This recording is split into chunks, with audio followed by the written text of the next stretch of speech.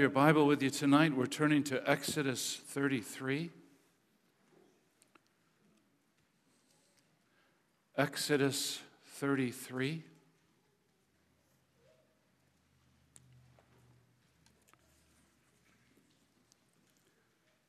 We're going to begin reading at verse 7 and read through 23, right to the end of the chapter. This is Exodus 33, 7 to the end of the chapter. What we're about to read is the very word of God speaking to us tonight. Now, Moses used to take the tent and pitch it outside the camp, far off from the camp. And he called it the tent of meeting.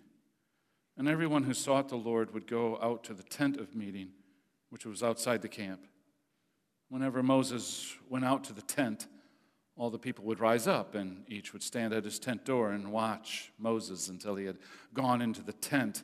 When Moses entered the tent, the pillar of cloud would descend and stand at the entrance of the tent, and the Lord would speak with Moses. And when all the people saw the pillar of cloud standing at the entrance of the tent, all the people would rise up and worship, each at his tent door. Thus the Lord used to speak to Moses face to face as a man speaks to his friend. When Moses turned again into the camp, back to the camp, his assistant Joshua, the son of Nun, a young man, he would not depart from the tent. Moses said to the Lord, "See, you say to me, 'Bring up this people,' but you have not let me know whom you will send with me. Yet you have said, 'I know you by name,' and you have also found favor in my sight. Now, therefore, if I have found favor in your sight, please show me now your ways, that I may know you in order to find favor in your sight. Consider, too, that this nation is your people." And he said, "My presence will go with you, and I will give you rest." And he said to him, "If your presence will not go with me, do not bring us up from here. For how shall it be known that I have found favor in your sight, I and your people? Is it not in your going with us, so that we are distinct, I and your people, from every other people on the face of the earth?"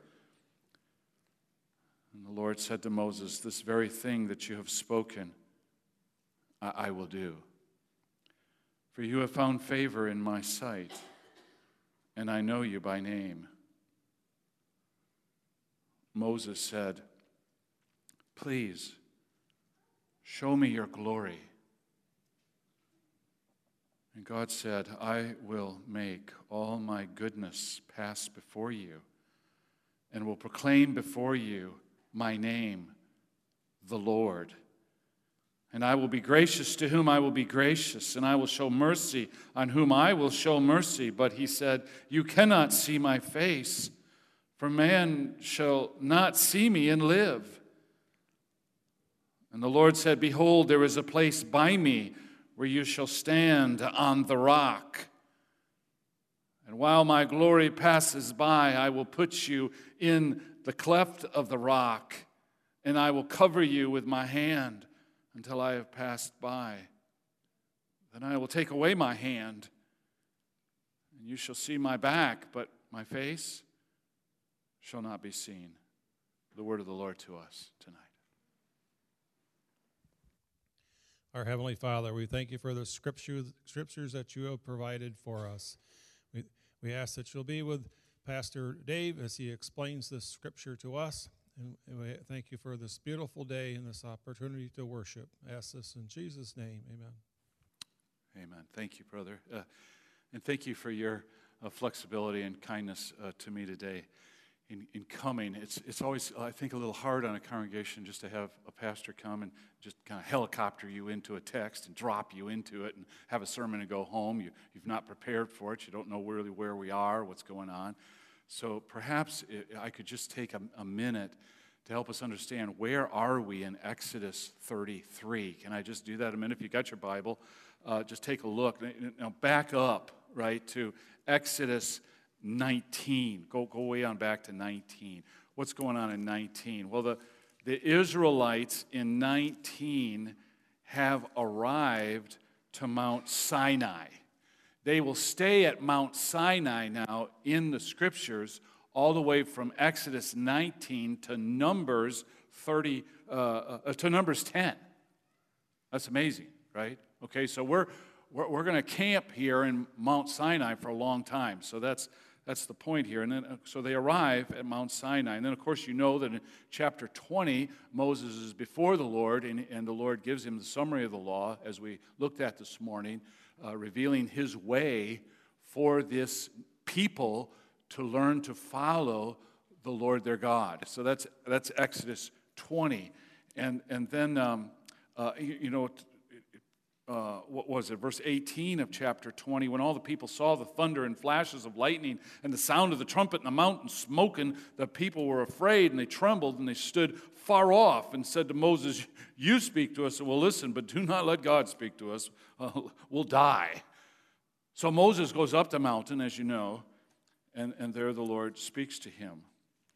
Now, as you just flip through here, chapter 21, chapter 22, chapter 23, all these are further laws, further direction on how to live, and confirms the covenant.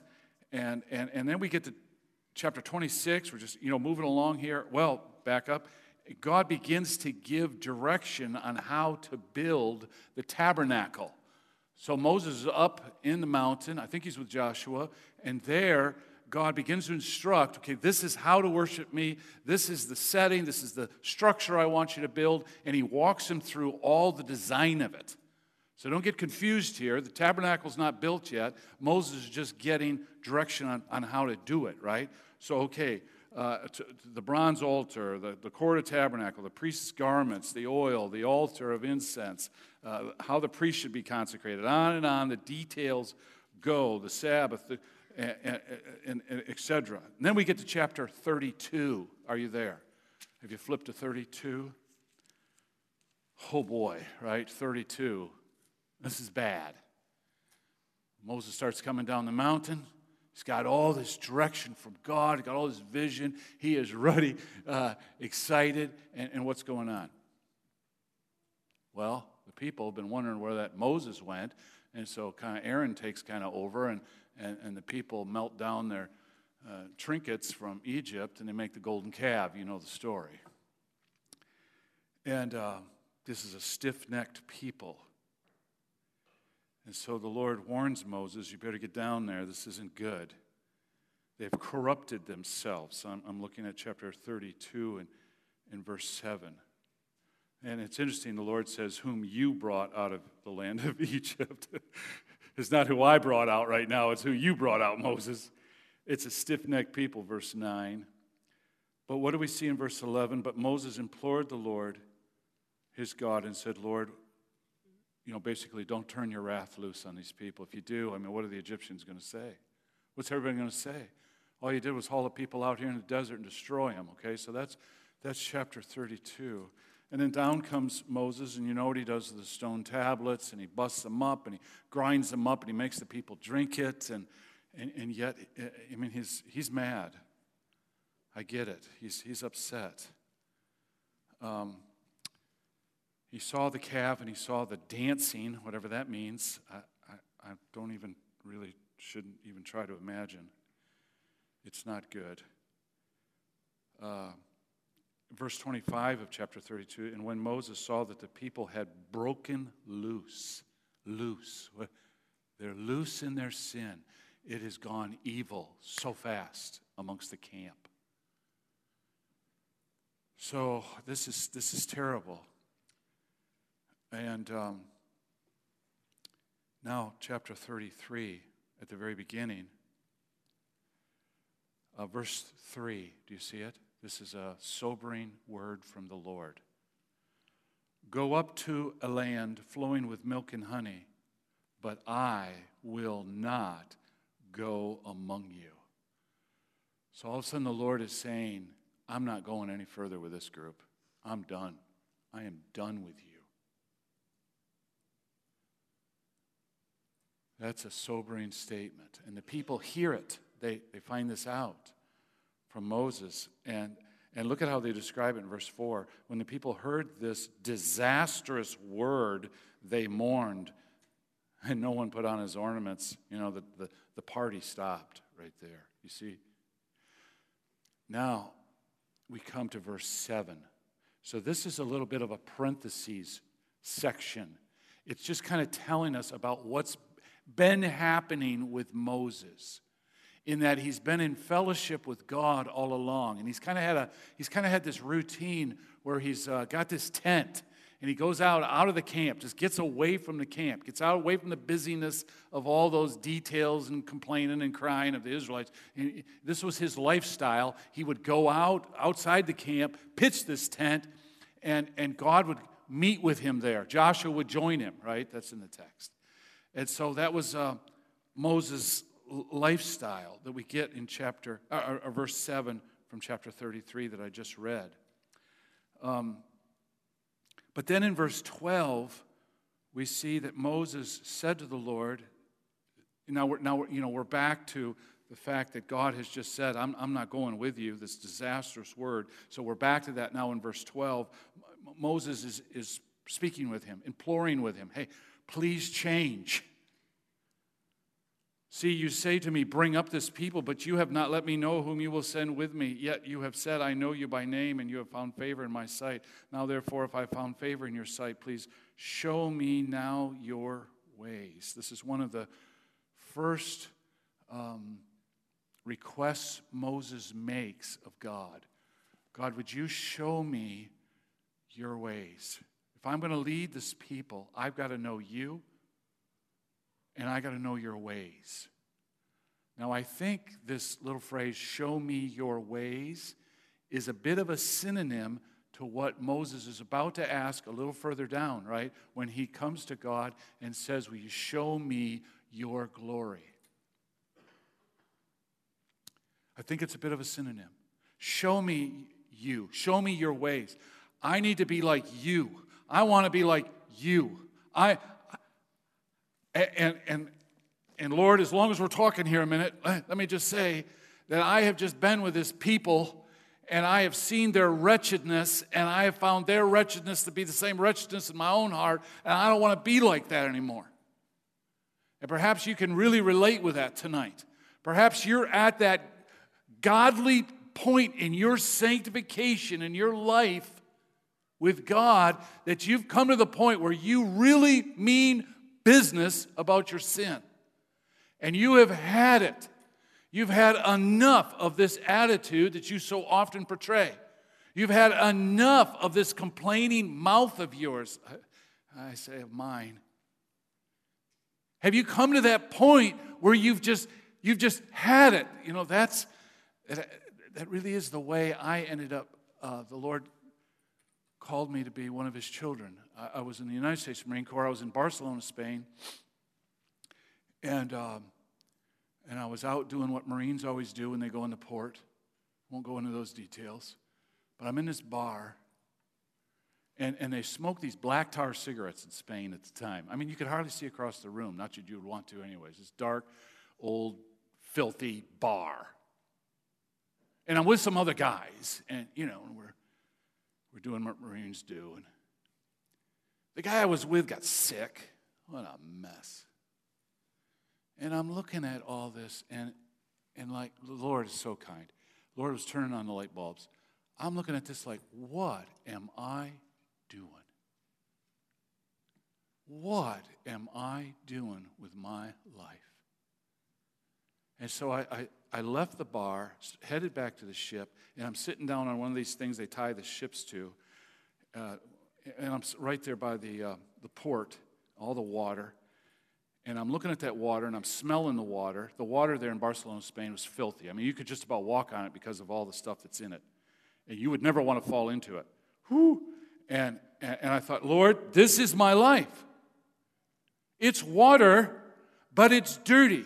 I got a life, but it's dirty. And I'm sick of it. Now, why did I say to God, I'm sick of it? because God was drawing me to himself, drawing me to his glory, drawing me to his goodness. And so that night I just prayed, God, would you please change my life?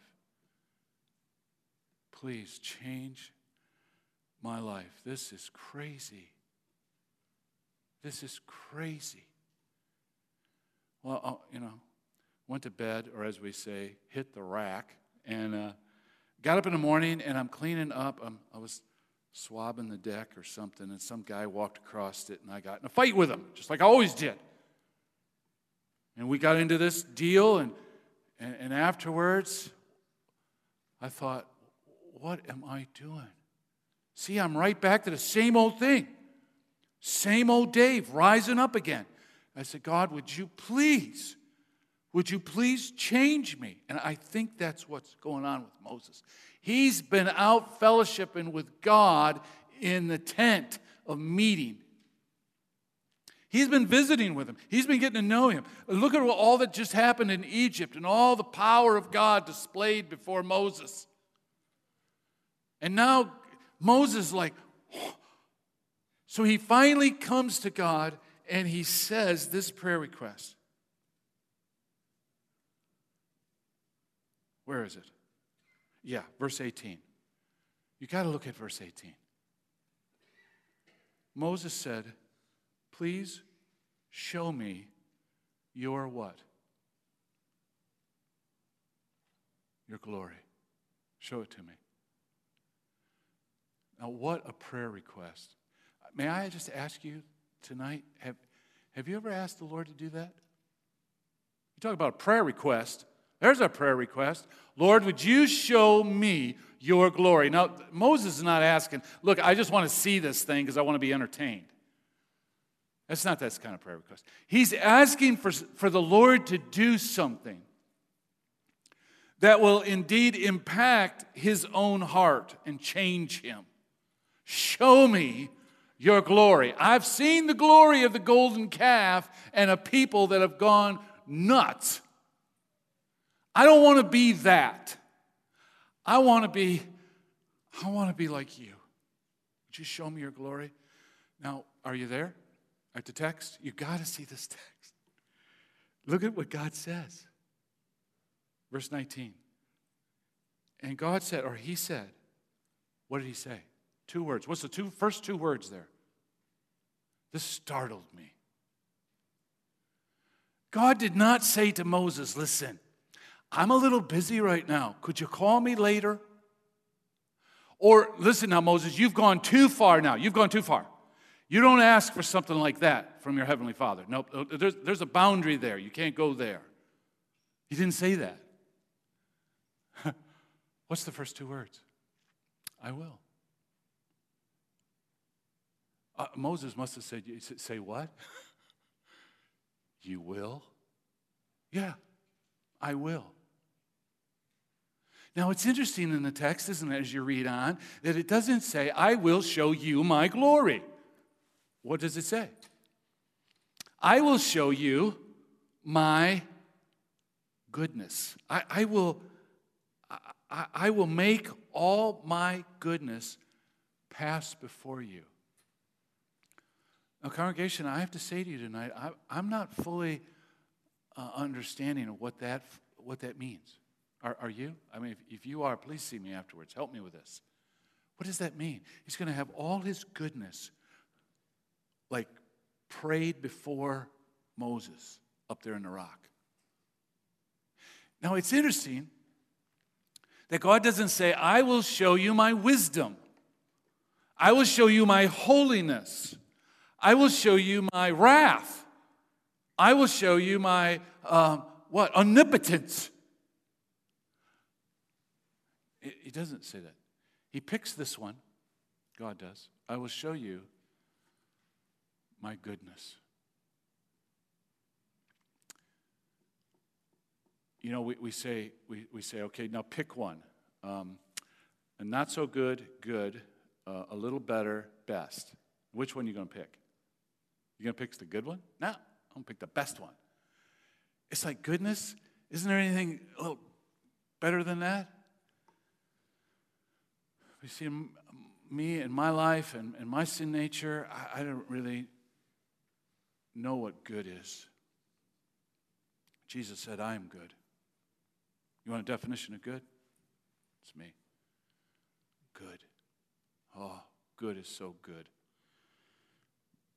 What we have done in our foolishness, in our sin, is we've replaced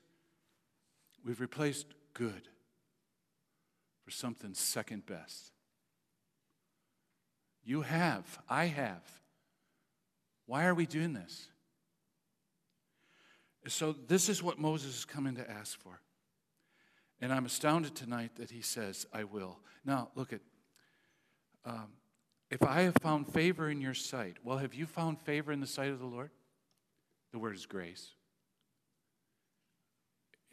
Yeah, I have, because the Lord has saved me. Does the Lord know you by name? Yeah, yes, he does. The Scripture's full of proof of that. He knows you by name. Then Moses is saying, then show me your glory. So we too can come and ask such an amazing prayer request of our God. Show us your glory. And he said, I will. So here's the prayer request of Moses, wanting to be like God. So where are we going tonight? Well, in the next few minutes that we've got left, let me just tell you where we're going. What's the goal here tonight? We saw our goal this morning was try to get some grasp of the hope God has given us when we were born again. But tonight, I want us to travel into this goal. In fact, I have 5 of them. I want us to be able to define the glory of God tonight, to be able to leave here tonight, and if somebody were to say to you, would you please help me, would you define the glory of God, you'd be able to say something, okay? Now, this is one of those terms we just throw out all the time, right? The glory of God, the glory of God, the glory of God. But do we know what it really is? And so I hope we can get our arms around something there tonight, and that's a big assignment. In fact, it might even be impossible, but we'll have a go at it. And number 2, I want us to determine what is meant by the verse in Romans 3:23. You know that verse? We'll look at that verse. I want us, third, to desire the glory of God so that we'll pursue it. And 4, I want us to discern how to pursue the glory of God. How do we do that?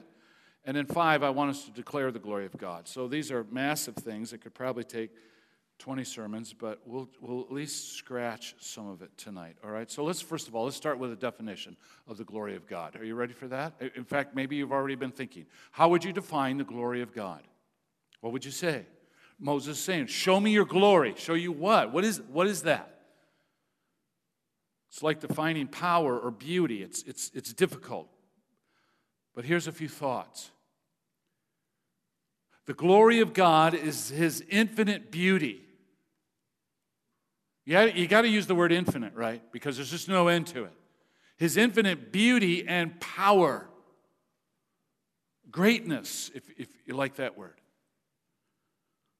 Of all his different, manifold, many perfections, his attributes. I know these are big words. We'll go over it again. Displayed, his glory is displayed. He doesn't hide his glory. He displays his glory by his presence and or the actions of his attributes. Let me give it to you again because I'm sure I've lost you. I probably lost myself. Here we go. The infinite beauty, greatness, and power of all his manifold perfections, like his goodness, like his holiness. That's why the angelic host in Isaiah 6, as well as in the book of Revelation, what are they crying out all the time? Holy, holy, holy is the Lord God Almighty. And then they say it again. And then they say it again. And so it's the infinite beauty and greatness and power of all his manifold perfections displayed. They're always known. They're seen by his presence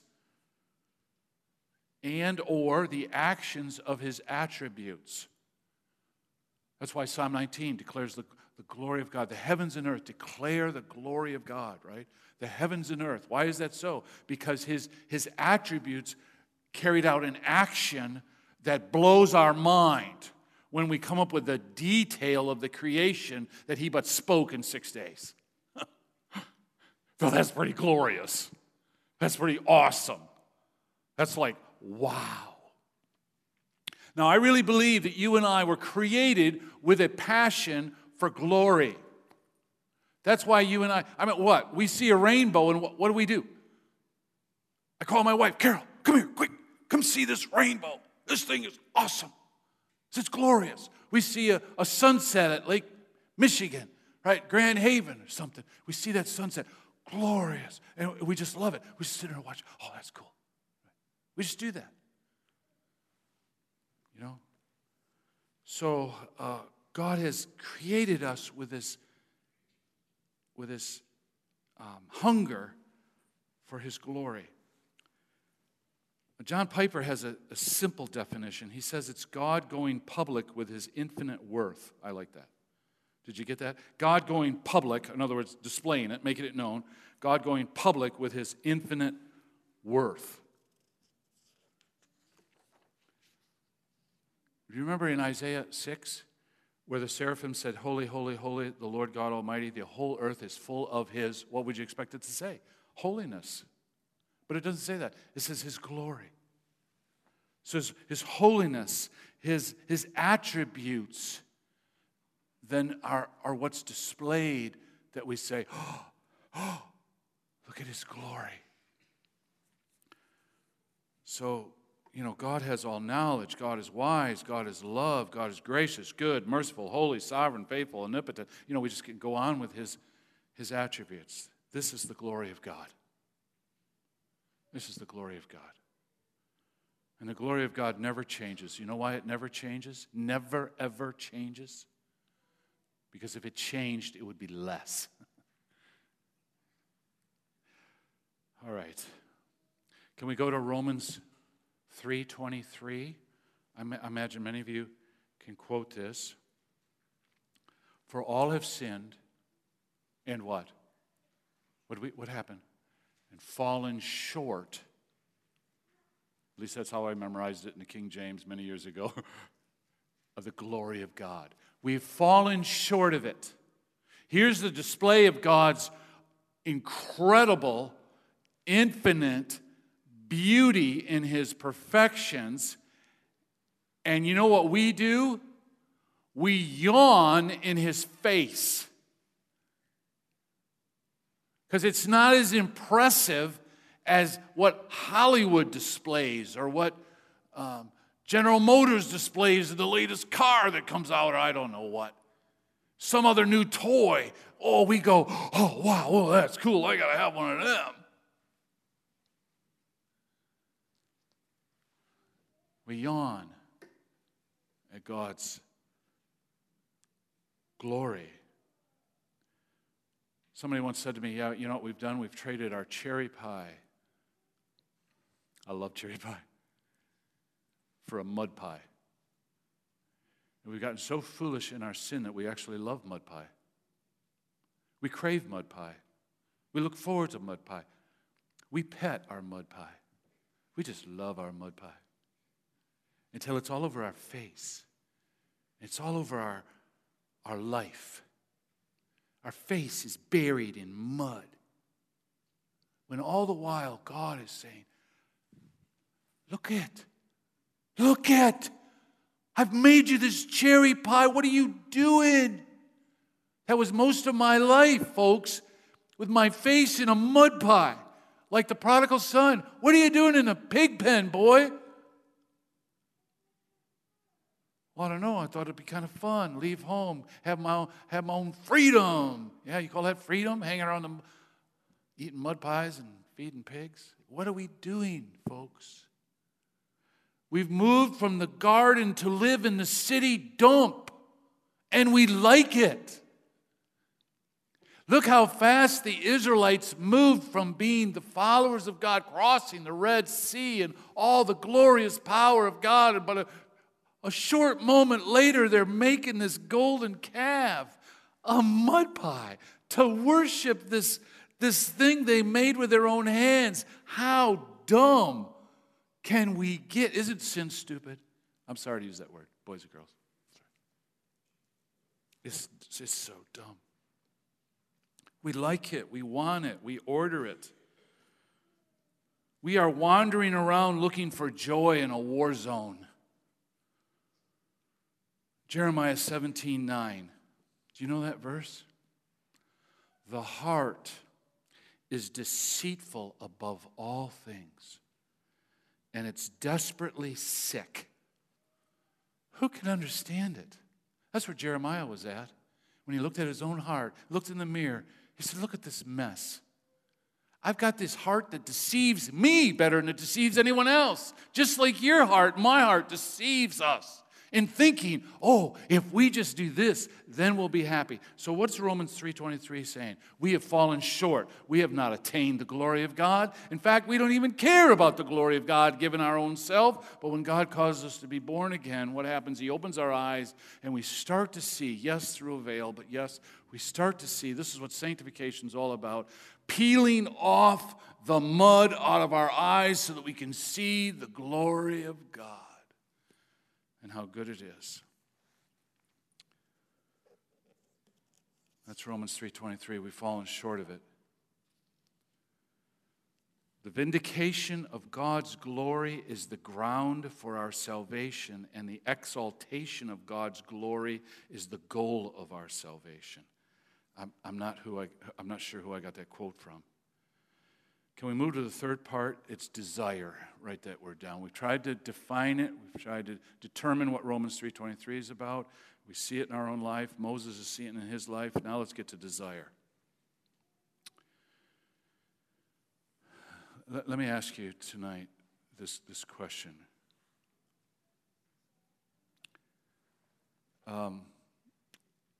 Can you tell me a time, maybe you want to do it afterwards tonight, maybe you want to come alongside of me and tell me the time that a sin has blessed you? Can you tell me a time that in your life a sin has blessed you? I mean, really, it's been good for you. You've thought, oh, this is nice. Tell me about the time that a sin has blessed you.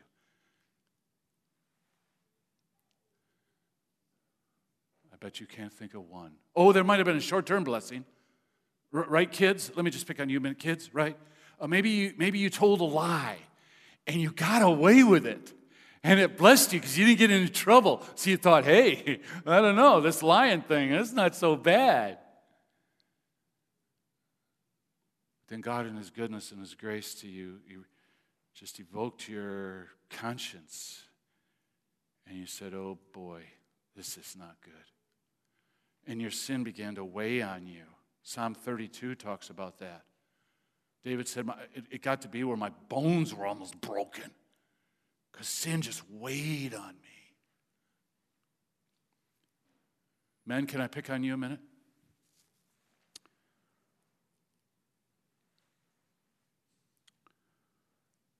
Has pornography blessed you? I ask the question because I'm told 60% of the church has a problem with pornography. So let's just get it on the table. I hate to. I don't like it. Has it blessed you?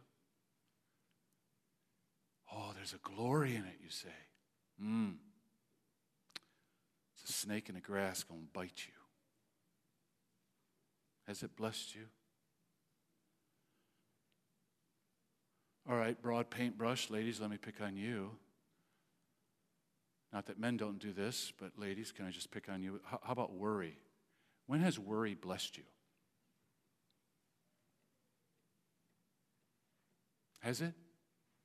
Fretting, walking back and forth, worried about something, not trusting God, but instead choosing the mud pie called worry. When has that blessed you? So what I'm trying to do right now is I'm trying to help us all see that the glory of God is what I need to be in pursuit of because it will bless me. If I pursue God's goodness, God's wisdom, God's holiness, purity, it will bless me. So even from a selfish viewpoint, pursuing the glory of God is the very best thing you can do. But in the end, it will be the most glorifying thing of our God when we say, God, I want to be like you. I want to be like you. So what am I asking? I'm asking you tonight, are you convinced that sin is bad? Are you convinced that sin is not good? Do you understand what good is and what bad is? And have you cut the line? Have you drawn the line? Have you settled this thing? See, if we're foggy on this thing, what's good and what's bad, we're going to be tossed to and fro. I say to you, pursue the glory of God, and you'll begin to be blessed. Are you convinced that sin is bad? Or are you still making excuses for eating your mud pie?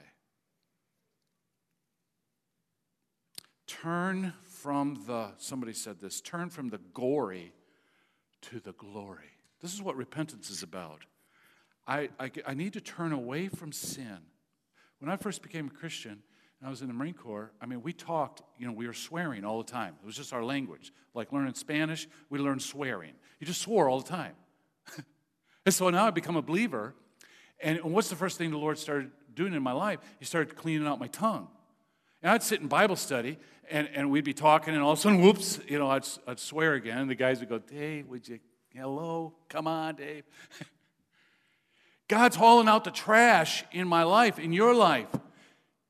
And so that's what it means to repent. I see the sin, and I call it sin. I call it bad, and I turn from it. If I'm looking at this thing and I'm going, well, it's not that bad, then what am I going to do? I'm going to keep looking at it. Come on, let's call it what it is. It's sin. It's evil. Don't pray, Lord, deliver me from evil, when all the time you got your arm around it, loving the thing. Come on, say this is evil, and I'm going to turn from it. Turn from that gory mess to the glory of God, which is so good. List it again. His goodness, His righteousness, His peace, His joy. Don't you want those things? I know you do. I do. But as I talk to you tonight about desiring the glory of God, I'm not so sure that it's really that necessary. Because if you and I would get it, that that's bad and this is good, then we wouldn't need to talk about desire. You'll go for it. I was talking to this guy and his wife this past week. They're from Alaska. They live in Alaska. I never met somebody that lived there. And they've been living there for 25 years. And he was telling me that there's no Chick-fil-A up there. Here, I'll give a little commercial here for Chick-fil-A. He says there's no Chick-fil-A in Alaska. So he says, you know what this guy did? He got in an airplane. He flew into the United States where there was a Chick-fil-A, went in there, bought 50 meals, got it on the airplane, flew it back to Alaska, and sold it to all his buddies. You see, he wanted Chick-fil-A. He wanted that sandwich. So nobody need to sit down with him and say, well, listen, this is how you could get a Chick-fil-A sandwich. You can go get an airplane ticket and fly to, nobody said to talk about that. The guy figured it out for himself. You and I will figure this thing out. If you want the glory of God instead of the glory of your mud pie, you'll figure it out, right? We'll go for it. But let's just ask ourselves, how do we pursue the glory of God? It kind of sounds a little abstract. So how do we pursue it? Well, here's 5 quick things. Number 1, pray. That's what Moses is doing. Ask God for it. Get on your knees and pray, oh God, would you show me your glory today? Because I want your glory to change me. I want to be like you, Lord. Prayer, number 1. Number 2, grow in the conviction that the glorious attributes of God are worthy of your pursuit. Number 3, recognize the spiritual battle against the pursuit. Satan does not want you or me pursuing the glory of God. That's why even tonight, Satan has probably been messing with you and trying to get you thinking about other things besides what I'm talking about. And your mind's wandering off here and going there. And come on, let's zero in on this thing. If you're going to pursue, I go deer hunting, I go pursue that whitetail. I'm going after that thing, right? If I'm going to go fishing, I'm not putting a boat in where there is no fish. I'm going to go pursue the fish. I want to pursue the glory of God, don't you? I know you do. But recognize there's a spiritual battle here against it. Satan is on this. Number 4, know truth. K-N-O-W. Know what's true. So theology, theology, theology. Systematically get into the Word of God. We need to be people of the Word of God. I got this video this afternoon from a pastor friend of mine in Malawi. They just bought a whole bunch of new Bibles for this church. None of these people even had a Bible. And so he's taken a video of them, and they've got their new Bible, and they're crying, and they're singing. I mean, this place is erupting in joy, yet tears are flowing because they finally have their own Bible. Look at all the Bibles we got around here. How many copies you got at home? Oh, man, right? Listen, systematically get into the Word of God. So here's the hand illustration. If you want to just put your hand out here a minute, let's walk through the hand illustration. How do I get the Word of God into my life? How do I get the glory of God? How do I see the glory of God? Hand illustration. First of all, you need to hear the Word of God every day. It's the little finger. Hear it. Hear it. I know, listen, I'm the same way. I like to listen to music on the Christian radio stations. That's great. I love it. It's good. It's good stuff, most of it. You know, it's good to hear a sermon now and then. Get on one of them podcasts or something. Get so that you're hearing God's Word. Hearing, listening. Come to church on Sunday ready to listen to Pastor Bob. You know that. That man is a teacher, isn't he? Like, wow, you want to see the glory of God in the text of Scripture? You come and hear your pastor.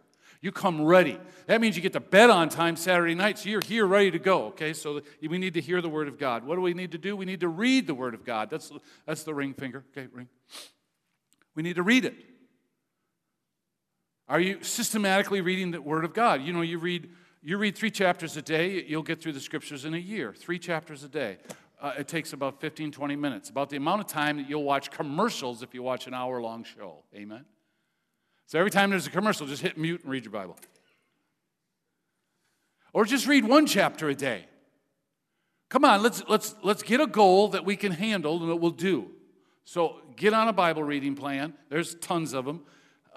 Or just start reading. And read the Word of God. Study the Word of God. Get yourself into a Bible study. Are you in a Bible study? Get into a Bible study. Fourth, you want to get a full grip, 4 fingers, memorize the Word of God. And of course, the thumb is apply the Word of God, right? You got to grip on God's Word. And then a 5th statement, very quickly, is if we're going to pursue the glory of God, pursue being like Him, get with another brother or sister. Don't do this thing alone.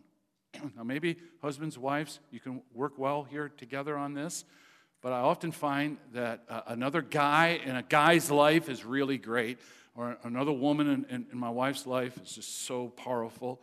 You know Proverbs 27:17, iron sharpens iron, and one man sharpens another. So let's get so that we're sharpening each other, right? Let's rub on each other. Let's get this. Come on. I used to have this brother. Every week he'd call me. Okay, quote that verse. Now I've got a new brother. And we meet on Tuesday mornings, and he checks me. You got your verse memorized? You got it? And I know he's going to ask me. So Tuesday morning I wake up. Oh, boy, I better get that verse memorized. But you know what? I wouldn't do it if I didn't have that brother checking me. Do you got a brother checking you? You got a sister checking you? Hey, you been reading your Bible? You staying on your reading plan? Did you get your Bible study done? Right? That's so helpful. I have grown the best when I've had someone checking me, calling me a faithful brother. Look, you don't do that with 20 people, 30 people, 40. You don't do that. You do it with 1 or 2. You'll pursue the glory of God so much stronger if you do it with somebody else. So I don't know. Those are 5 thoughts on pursuing the glory of God. But like the guy in Alaska, if you want a Chick-fil-A sandwich, you're going to figure it out. You want to pursue God? You want to pursue His glory? What's the chief end of man? To pursue God. That's what it's all about. And to enjoy Him. So, yeah. All right, one last thought. What's this all leading to? Is for us to be a people that declares the glory of God, reveals, shows the glory of God to a world that knows not the glory of God. If I'm going to be strong in evangelism, strong at declaring the glory of God, then I've got to be pursuing the glory of God in my own life, right? I've got to be healthy, holy and happy, just pursuing the glory of God. And then what will happen is it'll just flow. Let your light so shine before men, Matthew 5:16 says, right? So I got to turn that light up. And I do so by pursuing the glory of God. So let your light so shine before men, that they may see your good works and do what? What's the verse say? And glorify God. Yeah. So here's Moses. He's got one request. He's focused in. Lord, would you show me your glory? Paul's the same way. Philippians 3:10, we saw it this morning. What does he want to do? I want to know you. I want to know you. And I know that's your passion tonight. And I hope tonight we've just encouraged each other to pursue the glory of God. Come on. Let's do this. Let's keep going. Let's keep pursuing God. Because he in his kindness and goodness, as we will find as we pursue him, has been the one all along pulling us and drawing us to him. Amen? Let's pray. Father, on this good Sunday night, would you help us pursue you? And so, Lord, we know we got to lay aside some things. I don't know, maybe stop watching TV or put that phone down. Maybe we got to pick the phone up and use the Bible app on it and read. Lord, would you just help us get passionate about following you, about loving you, seeking you each and every day. Help us as we hear your word and read your word and memorize your word, study your word. Help us, Lord, to be faithful in those things. And Lord, give us a friend. Give us an accountability partner to check on us. Help us keep pursuing you. Lord, again, thank you for this congregation, and I do ask that you'd continue to richly bless them. And we ask this in Jesus' name, and all of God's people said, amen.